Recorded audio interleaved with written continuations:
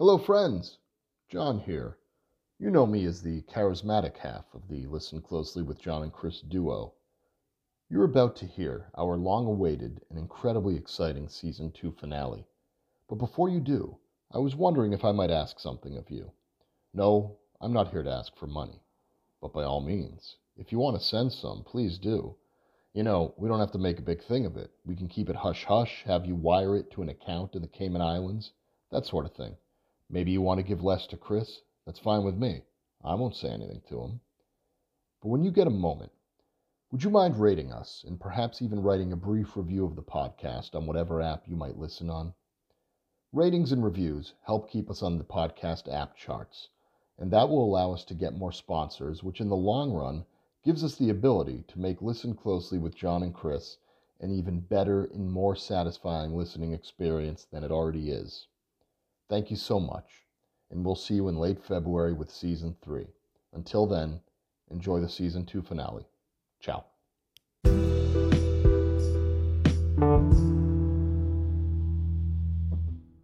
Hello, ladies and gentlemen, or whatever you might identify as, because we're okay with that here. Welcome to the Season 2 finale of Listen Closely with John and Chris. I am so damn excited to be here. I am John. And I am joined, as always, by Chris. Hello, Chris. Hello, John. How are things on the West Coast? They're lovely. We actually had sun here today, believe it or not. Wow, first time in probably 4 months or something, right?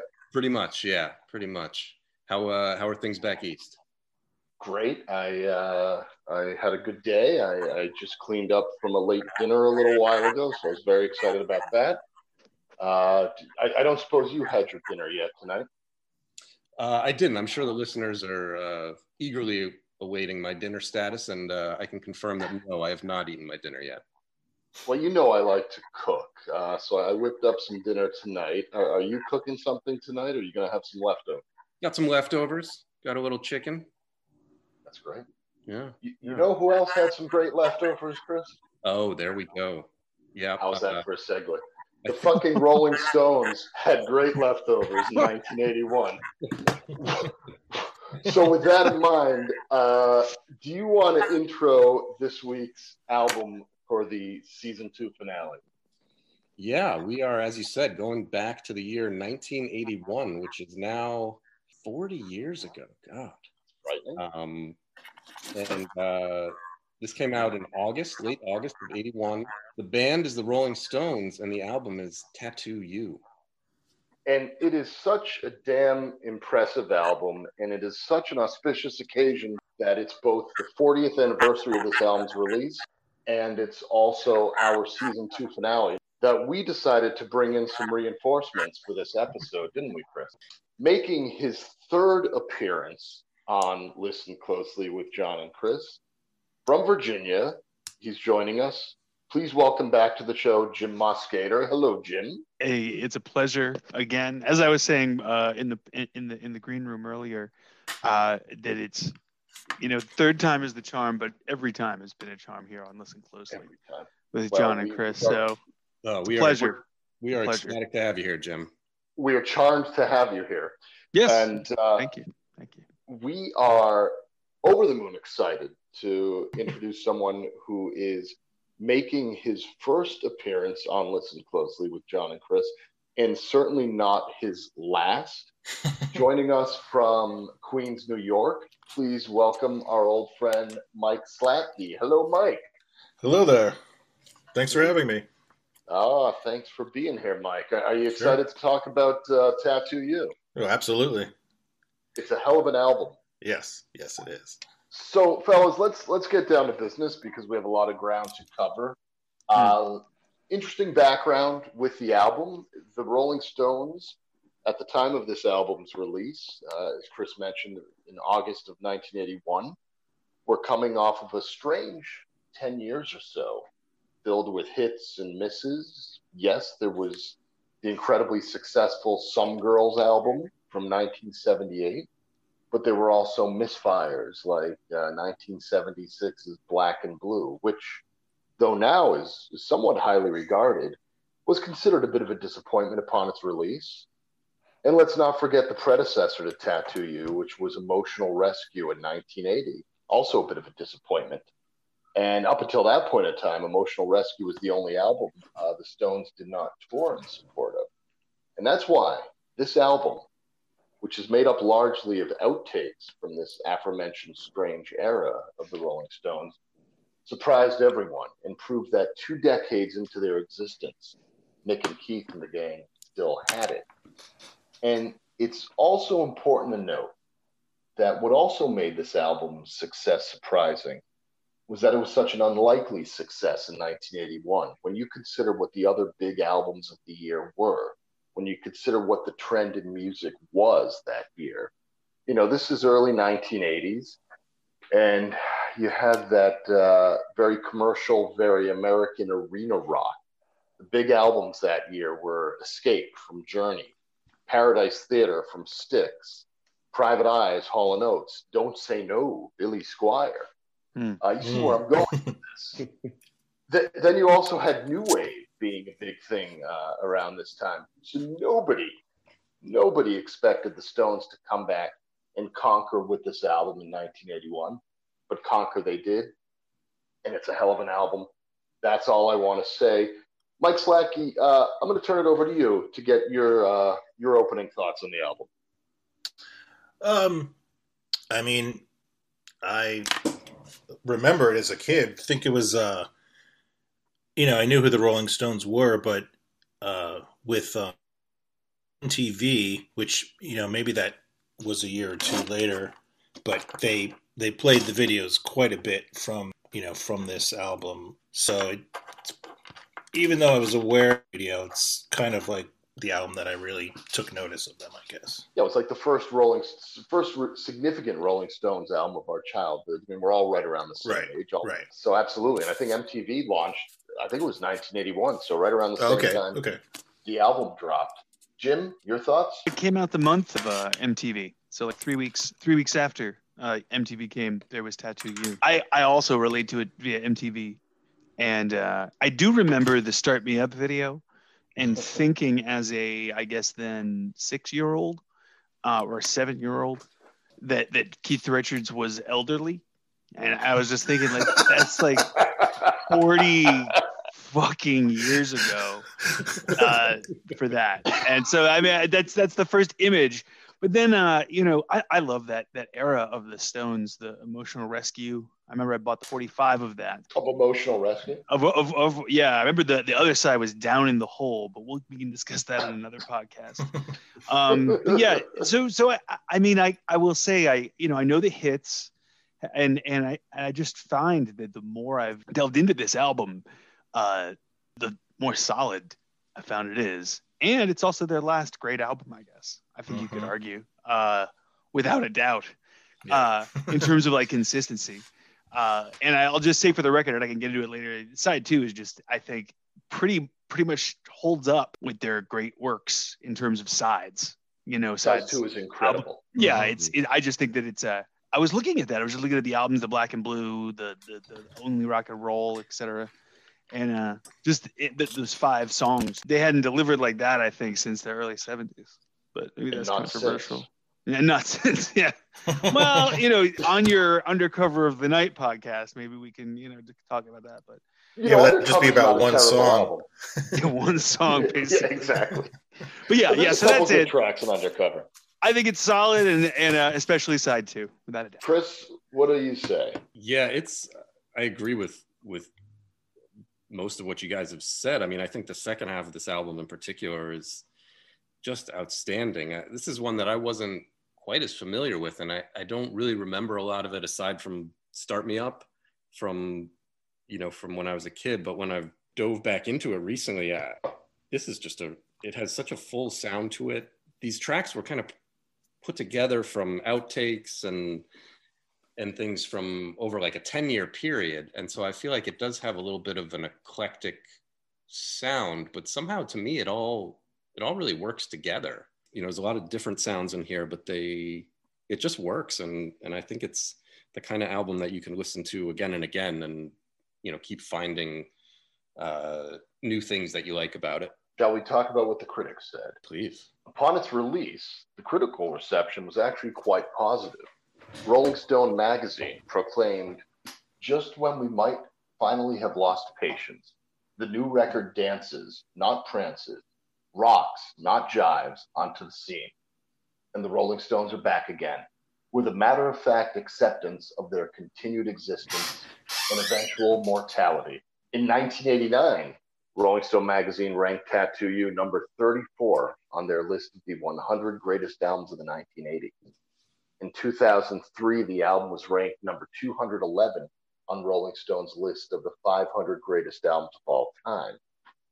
Editor Jan Wenner called Tattoo You the Stones' most underrated album in a 1995 interview.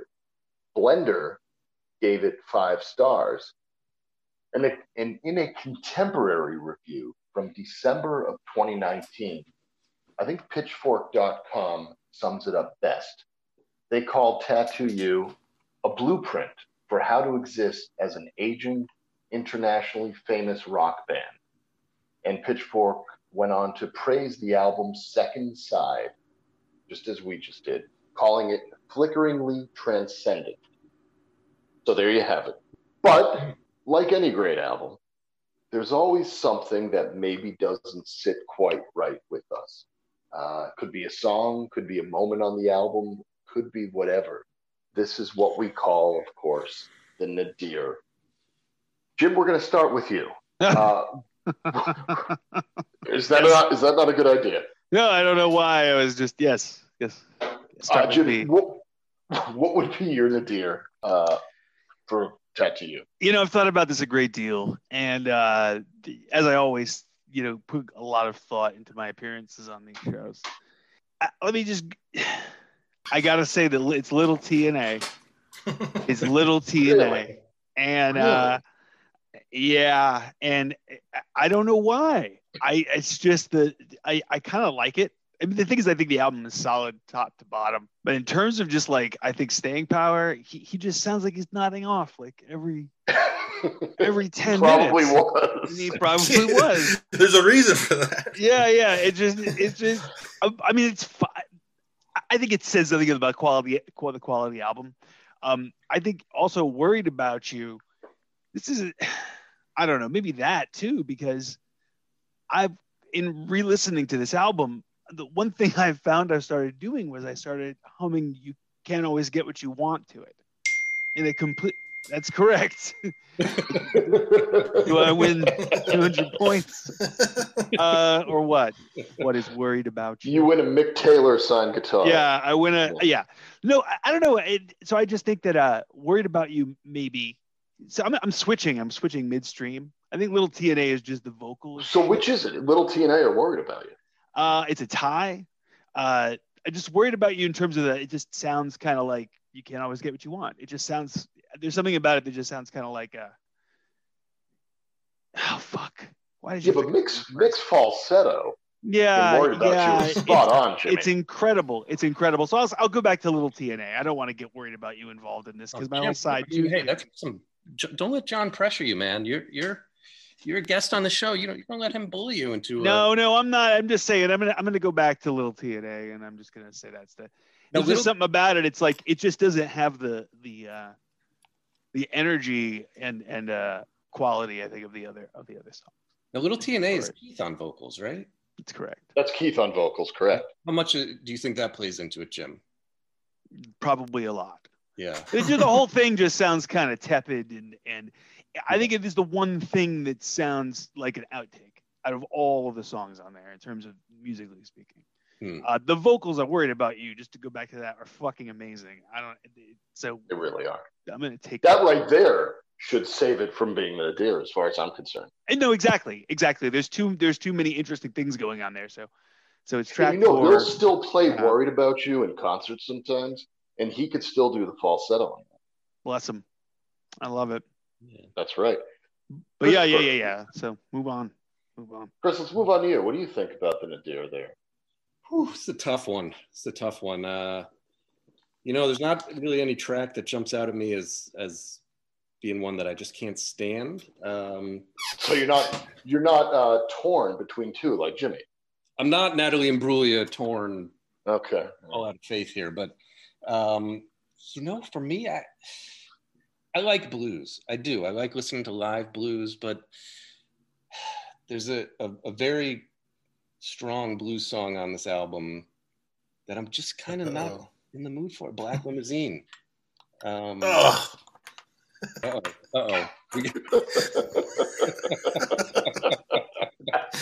Sorry, that wasn't me. and Chris, what's the issue with it? I mean, again, I don't dislike it. To me, it just I'm just not partial to that as much as some of the other stuff on the album that's a little more complex, maybe. It may just be like I'm not as into the bluesy stuff. Not a terrible song. Now, Mike, are you really partial to this song?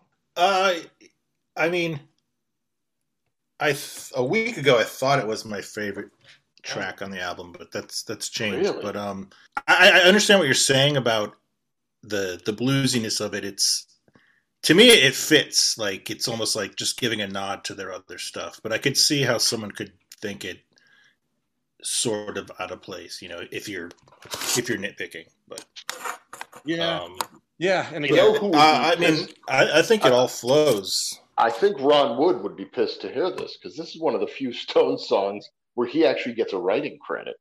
That's right. If Ron, and I'm sure, the odds are Ron is listening to the Global Sensation. Listen closely. Again, I don't think it's a bad song. I just I don't like it quite as much as some of the others. So all right, there you have it. Ron's Mike, got his own podcast to do. That's right. So, Mike, it's safe to say that Black Limousine is not your nadir. No, I know this sounds lame, but I really don't have one. And I find that most of their albums to me at least, have a lot of filler. And yes. I think this and Satanic Majesties, neither of them have filler. I'll just sit there and listen to the whole album. Some of the songs, maybe if you took them out of the album, are weaker, but when you put it all together as a package, to me, it just works perfectly. So, in your mind, Mike, there's no nadir on Tattoo You? No. Wow. Chris, this is a first, I think. It is? Yeah. I'm close to agreeing there, I gotta say, because that's a tough call. Because even though I don't like that Keith song, it's entertaining in its own way. Because he sounds like he's passing out in the fucking song. As rock and roll as you can get. It is tough every week picking a nadir, because we're picking some of our favorite albums of all time. So right. Oftentimes I think we are kind of nitpicking, but. All right. Well, John, we are, and I'm going to piggyback on Mike's nadir a little bit. I couldn't find a song on this album that I disliked. There's some that I like more than others, but my nadir is not actually a song. My nadir, my weak point of the album, is the goddamn album title and the artwork. Oh, shit. Seriously, this is a group that has had some amazing album titles, right? Let It Bleed, Aftermath, Exile on Main Street, Sticky Fingers. Fuck, even Dirty Work wasn't all that bad of an album title, considering it was 1986. And then they had these iconic album covers. You know what I'm talking about, like the Exile on Main Street album cover, which was kind of a collage of sorts, and then Sticky Fingers with the zipper on the jeans. So how the hell did they come up with the foolish album title Tattoo You, and even more foolish artwork, particularly the back cover, which is Keith Richards just done up with a tattoo all over his face? I just think it's dumb as shit. What does Tattoo You even mean? I know it was 1981, but come on. I think that they tattoo us with the fucking hits, though. And I think they knew that they were doing that. And it was all killer and no filler. And I don't know. It's ridiculous. But the thing is, though, I'm going to disagree very quickly and just say I think it ushers them into the 80s perfectly. Mm-hmm.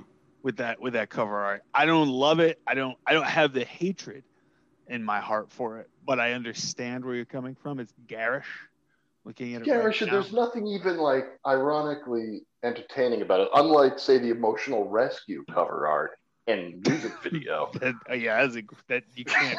Right. But how do you top that? Maybe they knew they couldn't top it until '83.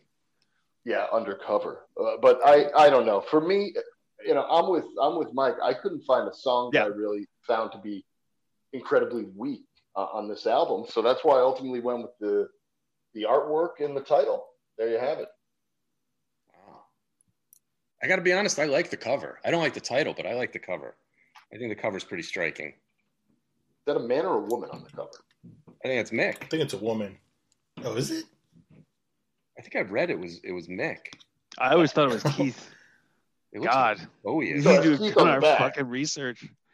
I It's could Brian see that being Jones. Mick, yeah. Maybe it is. John, I feel like, knowing you are very anti-tattoo, I feel like. Do you feel like that plays into this? Yeah, I mean, it might. Sure. I'm also like anti-salmon as much as I love fish and seafood. But if they called the album like Salmon You, I might have been okay with it. Like something with Tattoo You just doesn't jive with me. I don't know, man. I think it's a weak album title for such a great album. That's what I'm saying. Yeah. I was reading it was going to be called Just Tattoo. Much better. Yeah. But at the last minute, I guess he won't admit to it, but it seems that Mick changed the title, and Richards was, really. I would love to have heard that conversation.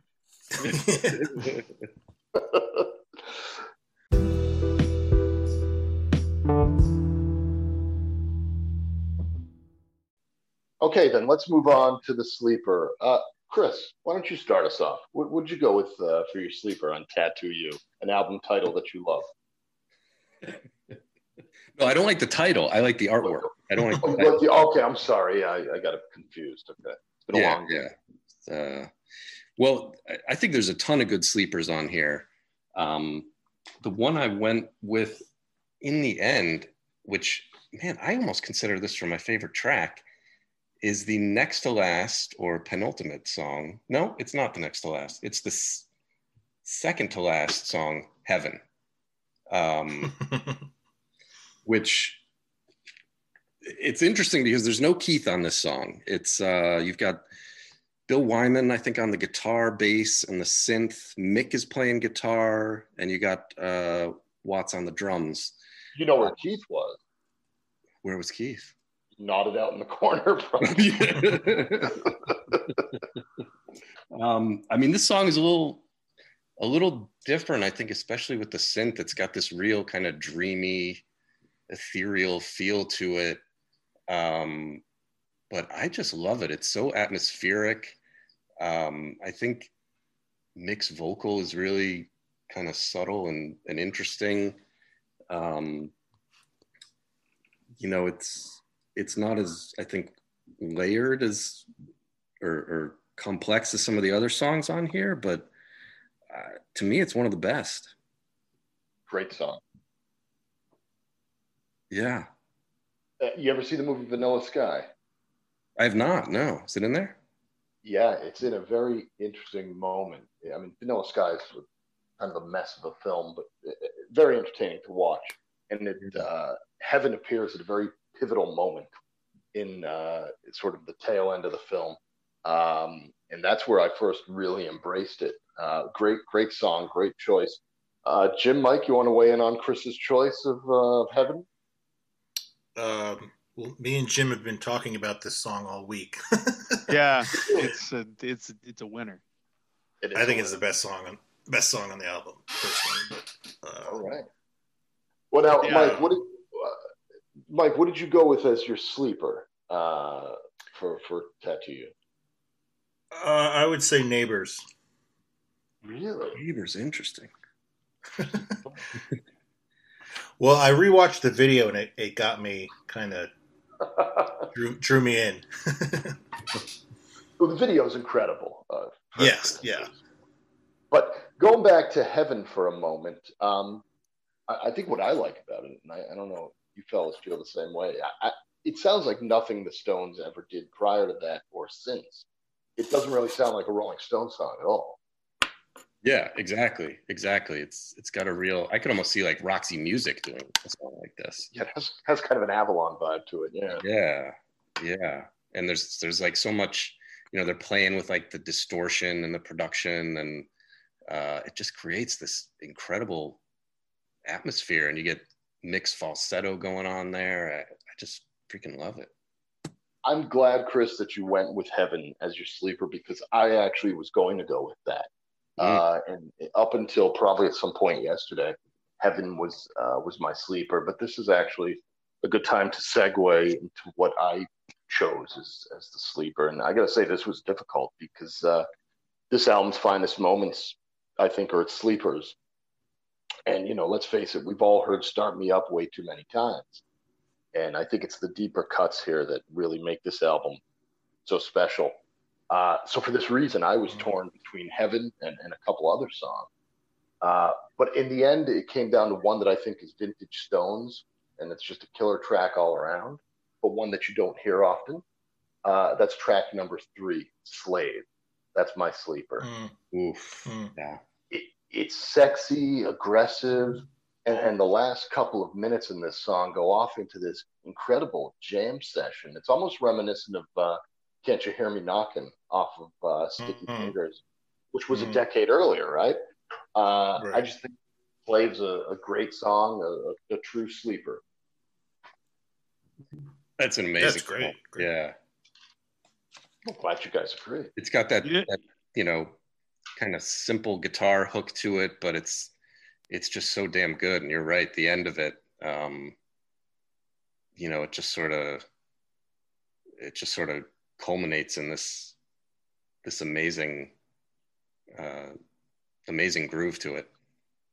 If Keith was nodded off for Heaven, I think he was fully committed when they were recording Slave. I think you can hear it. Well, you know who that might be, John? Yeah. This is Pete Townsend on the backing vocal. That's right. Really? Yeah. And let me tell you, from what I've heard, or at least in Pete Townsend's autobiography, he would have had no problem being Mick's slave, and I think that's a great. But yeah. Well, also, when he inducted them into the Rock and Roll Hall of Fame, he said that. He said it was the first time I ever realized I wanted to fuck the guy. Yeah, I mean, he has been loud and clear on this subject for years on the record. Bless him. And there he is on the backing vocal, probably covering for a nodded off Keith. Or maybe they're all, in the vocal booth together, whatever. I notice here in my records that the CD version is 6 minutes and 34 seconds. Really? Because I have the CD and it's 4 minutes and 55 seconds. Yeah, I'm looking at the remastered CD. That's version. why you have the remaster. See, I've got the original Rolling Stones Records CD version, which isn't as good. Right. I don't know why they decided to make it longer, but I say. So Pete Townsend backing vocals on Slave. I never knew. Billy Preston on the keyboards too. That Sonny sounds about Rollins. right. Sonny Rollins too. Yeah, it's like fucking. It's Jerry Lewis telephone. All-star jam. Yeah. And this probably would have been right around the time Pete Townsend was doing the All the Best Cowboys Have Chinese Eyes album. Maybe. I think that was 81 or 82, right? Yeah. Ian Stewart's there, Mick Taylor, not in the song, not in this specific song. That's another matter. Should I do my yeah, Jim, it's all you now, man. Your sleeper track from Tattoo. Yeah, this is tough. I think I was gonna say Slave, but I'm gonna say Worried About You. Just because the vocals on that are really, really good. I was gonna say Heaven. Jim, I'm sorry. Wasn't Worried About You up for your nadir? Yeah, but I changed my mind. Make up your mind. I was trying to be controversial. Yeah. Oh, yes, you can. Oh, yes. Now who's nodded out in the corner? That's right. No. Because the thing is, I think Heaven, as Mike said, I think it's probably a contender for one of the best songs on the album.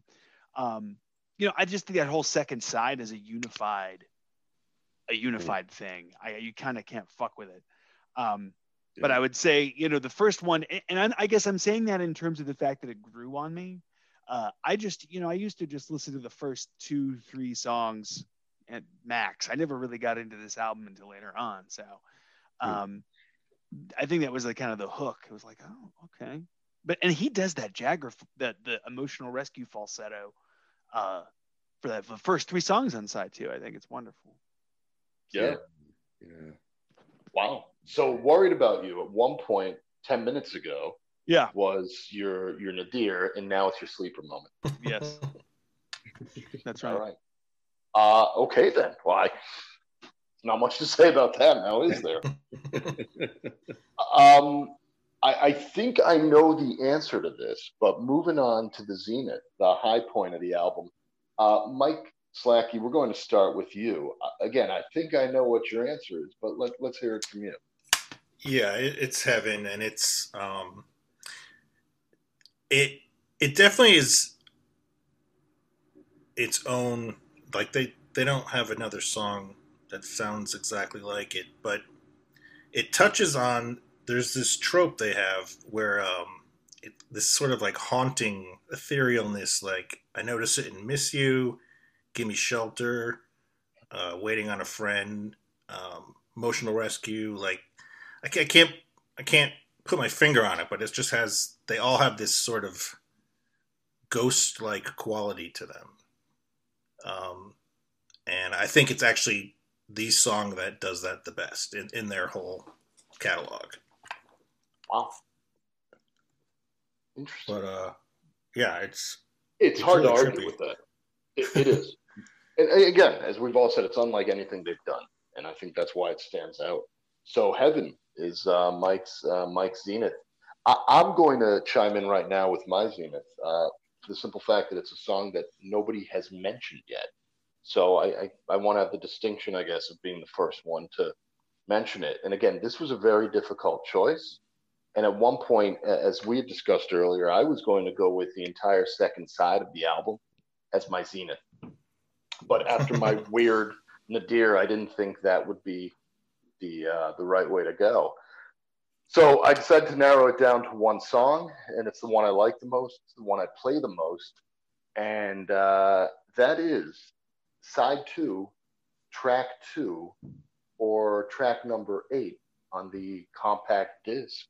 My zenith is the appropriately named Tops. About the baseball. It's quite a lackluster response from everybody. Wow. Shit, I'm sorry, guys. It's not. No, it's just it's surprising. It's surprising. Not. Yeah, it's fine. I'm just kidding. Wow. I'm. You get what you give, like in the Radical said, John. I absolutely love this song, and it's in my top, probably my top 10 favorite Stones songs of all time. I think Mick's vocals are fantastic, particularly that falsetto. I love the guitar riff, which was actually created by Mick Taylor when he was still in the band. The song dates back to 1972. It's from the Goat's Head Soup sessions. It's my favorite song on the album, hands down. As great as every song on the album is, I think this one's my absolute favorite. If you have time, go on YouTube, check out the original demo from 1972. It's pretty outstanding. Oh yeah. Outstanding. It's a very sexy song. It is a sexy song, absolutely. It's fantastic. It's fantastic. I was just. Now you guys are warming up to it. I was breaking your balls. Just breaking balls. Well, with that in mind, then, Jim, what's If I may, Please. Well, it's funny. I went through a lot of the same deliberations you did. I was definitely going to say side 2, but the more we've been talking, the more I'm kind of like raising the stakes in terms of my, of my love for the songs. I love Hang Fire. I love Tops. I love Heaven, obviously. But you know what? In terms of the whole package, I'm going to say it's Waiting on a Friend, because it's got their second best music video. First would probably be Undercover of the Night. But but it's just such a great video. I love the song. Whenever I'm in New York City, sort of like think about it. It's like one of those. It's just a good. I don't know. It was always at MTV as well. Yeah. So, but and also I love the song, lyrically, and I think his vocals all over the album are really fantastic. Which, I guess apparently were done in a closet. Is that right? Something like that. Yeah. But yeah, that's so yeah. I think Waiting on a Friend is my zenith.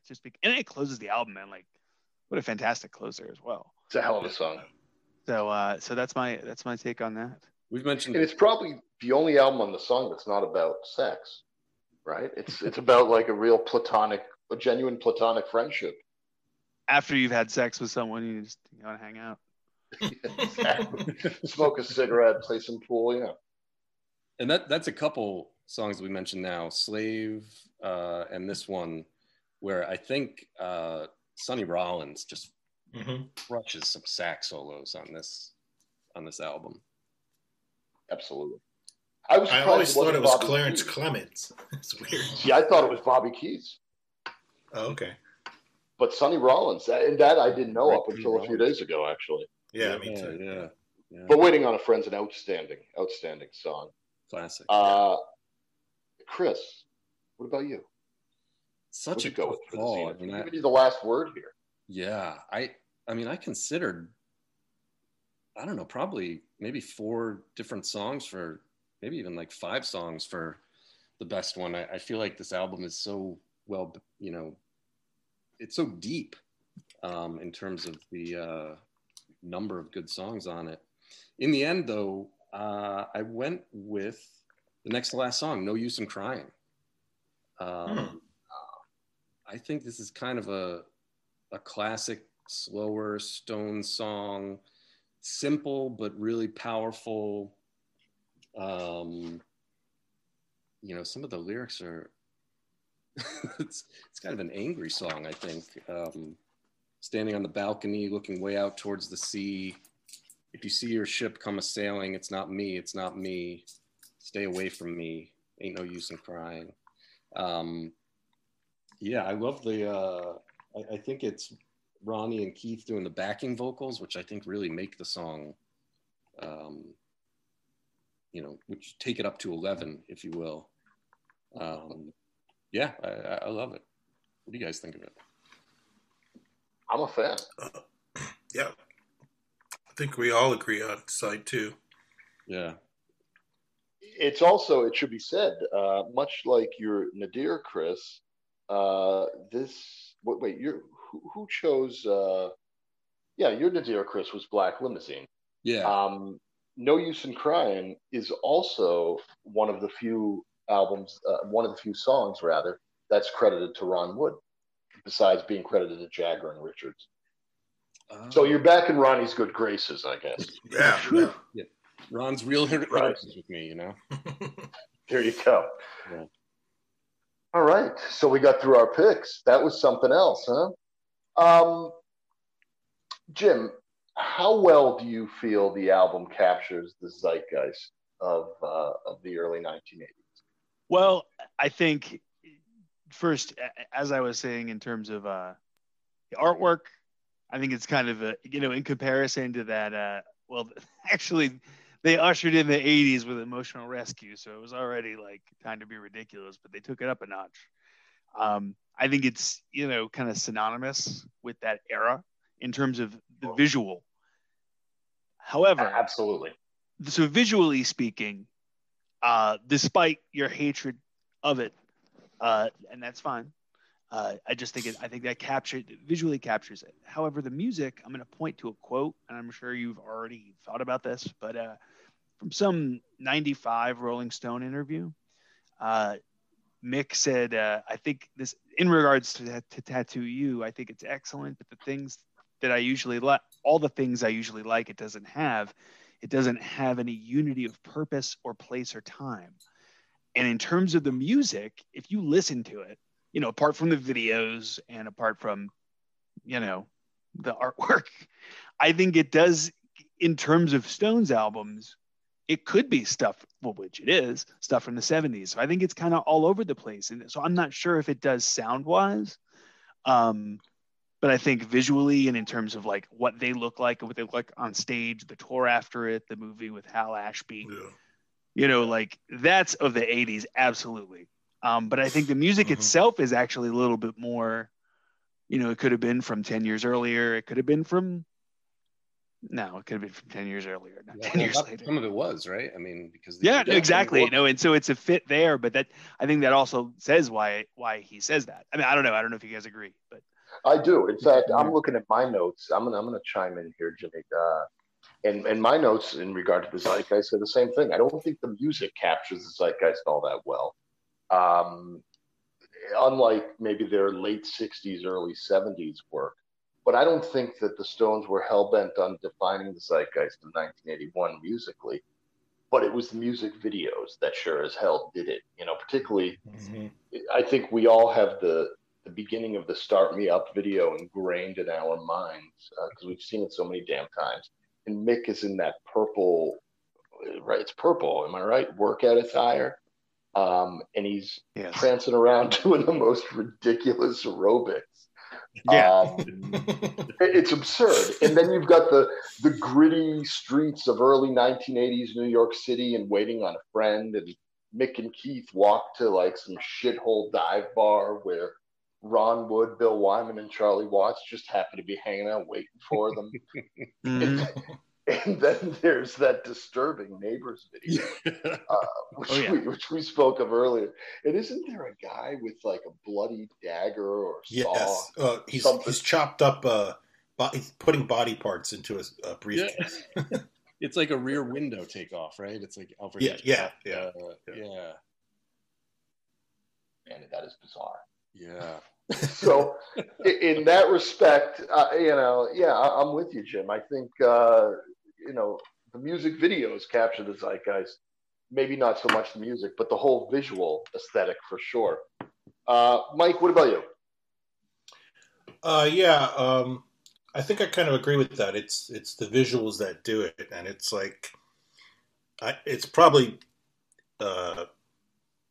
Waiting on the Friend video, but to me, it's a very New York album, and it came out the same year as the Nighthawks film, and it has that like gritty New York City vibe to it, and I just like it a lot. Yeah. Chris, what about you? Yeah, I don't have too much to add. I mean, I think that hits the nail on the head. I don't think musically, like we said, these songs span like a decade, in terms of when they were first put together. So I think musically it's a little too scattered to be of the zeitgeist, and I don't think they were really trying to do that. But yeah, the videos. If I could maybe segue into the personal reflection, pop culture reflection. Yeah, why don't you start us off with? I was just going to mention, you already kind of did it, but the videos. I mean, they are so 1981. I mean, the Start Me Up video, yeah, it's emblazoned in all of our brains. The outfits, I think that shirt he's wearing is purple. I think it's like a sleeveless tee. And they're just. And doesn't he start off like with his hands on his feet at one point at the very beginning of the video? Am I just imagining this? Does he? I don't know if he does. Yeah, I'm trying to remember. But they're so, I mean, the whole look and feel to those videos is just, I mean, it just brings me back to like some of my first pop culture memories, I think. And just the look, just that skinny rock star look from the late 70s, early 80s. Yeah. It just captures it so well. It really does. Mike, what about you? Any memories associated with the album, any of the songs, any pop culture references that spring to mind? Well, yeah, I mean, like I was saying, it's really a New York album to me, even though I'm not even sure if anything was recorded in New York, but it just has this New York vibe to it for me. And I mean, I do recall the tour being huge, and I don't know if it was MTV or just the regular tri-state news, but I remember seeing uh, I don't know where they played, one of the stadiums, I guess, in the city, and it was just, I was blown away by um, yeah. Yeah, that was the Still Life tour, which I think was like from what, 82 and 83, I think.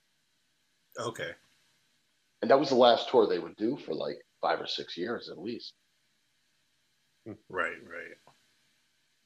Jim, how about What you? was Any memories associated with the album? Any pop culture references? Well, I think we've all talked about the videos, and I think that's mainly it. Because I would imagine for me, aside from hearing stuff on the radio as a very small child, like this was my entry point to the Rolling Stones, the old men on the television, in the purple.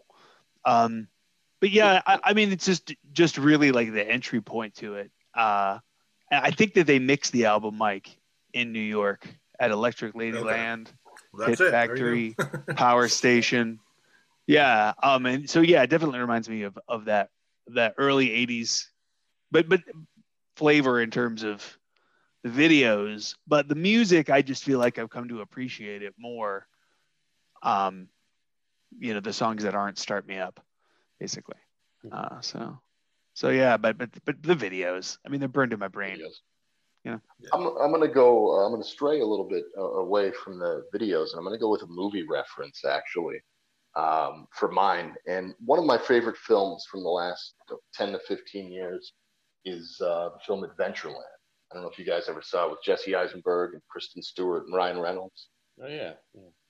I It's have not. set during the summer of 1987. It follows a young man who graduates college, can't find work that summer, and has to work at this depressed, almost abandoned old amusement park in Pittsburgh.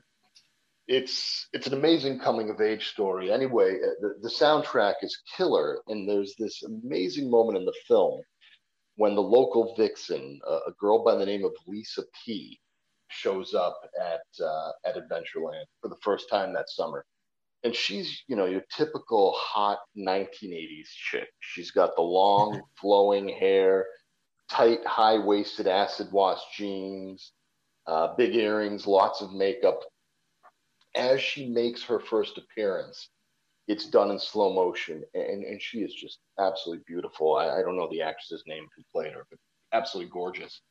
And the entire amusement park just drops what they're doing and watches her entrance. While this is happening, everything goes to slow motion. You hear the opening chords of Tops, and mixed vocals chime in just at the right moment. It's just such a sexy cinematic moment, and I don't know, anyone who ever had a summer crush when they were younger, or maybe some girl you worked with at that summer job you absolutely hated, you never saw her again. Anyone who's been through that can relate to this, and it's a great film, and it's worth it, if for nothing else, just to see that incredible moment. No, Yeah, that I'll is a check great it out. movie. Forgot about that. I remember Great. Lisa P, but I forgot that was the song. I mean, Lisa P's really hot. Oh, she fine. Yeah. She also shakes her ass to, I think, Falco's "Rock Me Amadeus" in the movie as well, if I'm not mistaken. Wow. Yeah, it's worth checking out. The film is excellent. All right, now is the $1 million question, and since Mike, you're the new kid in town on the podcast, we're going to start with you. Is Tattoo You a perfect album? I was thinking about this today, and I'm going to have to go with yes. uh, yeah, I think it is. I can't remove the song from it. Um, it holds together as one piece of music, even though, like we've said, it's basically a Frankenstein of an album. But For sure. yeah, it blows my mind that that's the case, because it sounds very figured out and intentional. So I'd say yeah. I'm going to agree with Mike. I'm going to say this is a perfect album, even if there are one or two songs that maybe I'm not all that crazy about. To think that the Stones made an album of this caliber entirely out of leftovers, rejected material, I think it speaks volumes to their talent, skills, and to the prolific songwriting partnership that is Jagger and Richards. And we spoke several times now about the second side, and I think it supports the argument that the Stones' back catalog, and in particular the deep cuts within that back catalog, is unrivaled at times. So for me, this is a perfect album. Jim, what do you think? I mean, there's just nothing I can say that hasn't been said already. I think it is. It's consistent in ways that a lot of their albums aren't, especially the ones I would say since the mid '70s. So, yeah, I think without question, it is a perfect album, front to back. 3 for 3. Yeah. Chris, what about you? You get the last word, man. Yeah, I didn't expect that I would come out of digging into this over the last few weeks, thinking that it was perfect, but I do. I mean, the more I listen to it, I would just put it on repeatedly, and the 44 minutes or whatever would just blow by, and I wouldn't even think of skipping a song. Even my Nadir, not my favorite, but I mean, that's how consistently good it is, that you can just listen to it over and over again, and it feels like each time you get a little something maybe different out of it. So yeah, 4 for 4. It's that good. Yeah. I'm going to put you all on the spot here, and I'm going to throw one other question out at all of you. And Jim, you had touched upon this a little bit before, so maybe you want to start with this. Sure. Is this the last great Rolling Stones album? Oh, I think without question, it's the last great Rolling Stones album. I mean, there's just, I reviewed the discography, and as I said, I don't think you see consistent. Like, I love It's Only Rock and Roll for my own personal reasons. Great album. I don't think it's a perfect album, although Fingerprint File might be a perfect song. That is one of their greatest. But anyway, yes, I think it is. It's the last great one. I mean, they had good songs, not the Harlem Shuffle, but they had good songs. One hit to the body. Yeah, hey, definitely. So, but that's about it. This is like, as a unified piece of work. I mean, they had really solid songs, but it wasn't as this cohesive. For, I don't know, Goat's Head Soup, Exile on Main Street. I don't know. I mean, that's a whole other conversation. Mike, what do you think? Yeah, it is. It's their final great classic album, and it's like they just blew their load really big,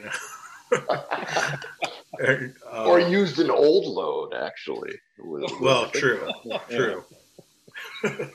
But I mean, I feel like after this, they just became a touring band. Yeah. Chris, what about you? Yeah, I agree. There's nuggets of brilliance here and there, certainly over the next, how many ever years. But yeah, I mean, this is legitimately a great album from start to finish. It's more than, just a song that has some high point, an album that has some high points. So yeah. What do you think, John? See, I'm going to stray a little bit here, and I think this is the last exceptional Rolling Stones album. And I think it's the last one that probably wasn't motivated largely by money. Because Mike, you said they really became a touring band the last probably 30 years, right? Yeah, and I put out a product every so often. Right, they put out that product to justify going out on a multi-million-dollar grossing tour. But I think they've had some great albums since Tattoo You. Nothing that's quite on the same level, but I think that Undercover, the successor to Tattoo You, actually holds up quite well. And 1994's Voodoo Lounge has some great moments. But Tattoo You is the last Rolling Stones album that is outstanding start to finish. But I do think they've had a couple great albums since then. That's just my opinion. I just want to counter very quickly. I know we're running out of time. That album was actually specifically put together to satisfy product for the tour. I don't know if we touched on this. Yes. So the hilarious part about, and I think that goes back to that quote about having no time or place, because Mick knew that they had the hits to put it together, or at least a framework. But it was put together for product. I'm not trying to disappoint you, John. I'm just saying. I think that it was definitely on some. We gotta get this out for the record company. But it worked. Oh my God! Well, it's incredible. Rescue. I know. I mean, and I think that's one of the more amazing things about it too. But that's another version of what you said. You know, that you can make an album of this caliber out of. One final question in our final moment together during season 2, and I'm going to pose the first question here to Jim and Mike. Will you fellas be back during season 3? Absolutely. I've been doing a lot of thinking about this, and the answer is yes. Yes, fantastic. I am. I'll be back. I'll be back. The Hanson episode or the Chris Cross episode? Oh wow, both. Both. Chris Cross or Christopher Cross? That's what we need to decide, Chris. Oh well, and I guess so. Yeah, but no. We should do both. But no, I'm excited to come back. Excited to come back for sure in the 3rd season. Oh, we'd love to have you guys back. And Chris, I think it's safe to say that you plan on being back. I am contractually obligated. Yeah, there will be serious repercussions legally to me through John if I don't continue. So yeah, of course. Well, this concludes season 2 of Listen Closely with John and Chris. And I thank everyone out there that's been listening. I thank you, Jim, and you, Mike, for bringing so much to this episode. And to everyone out there listening, go listen to Tattoo You. Listen to it on repeat. You will not be disappointed. And we will be back in late February with a brand new season. Chris, you excited for the off season? I think it'll be good. Get a little rest in there, recharge. Yeah. All right. Fantastic. Congratulations, guys, on another great season. Yeah. Thank you so much, fellas. Be well. Thanks, guys. We'll see you all in late February.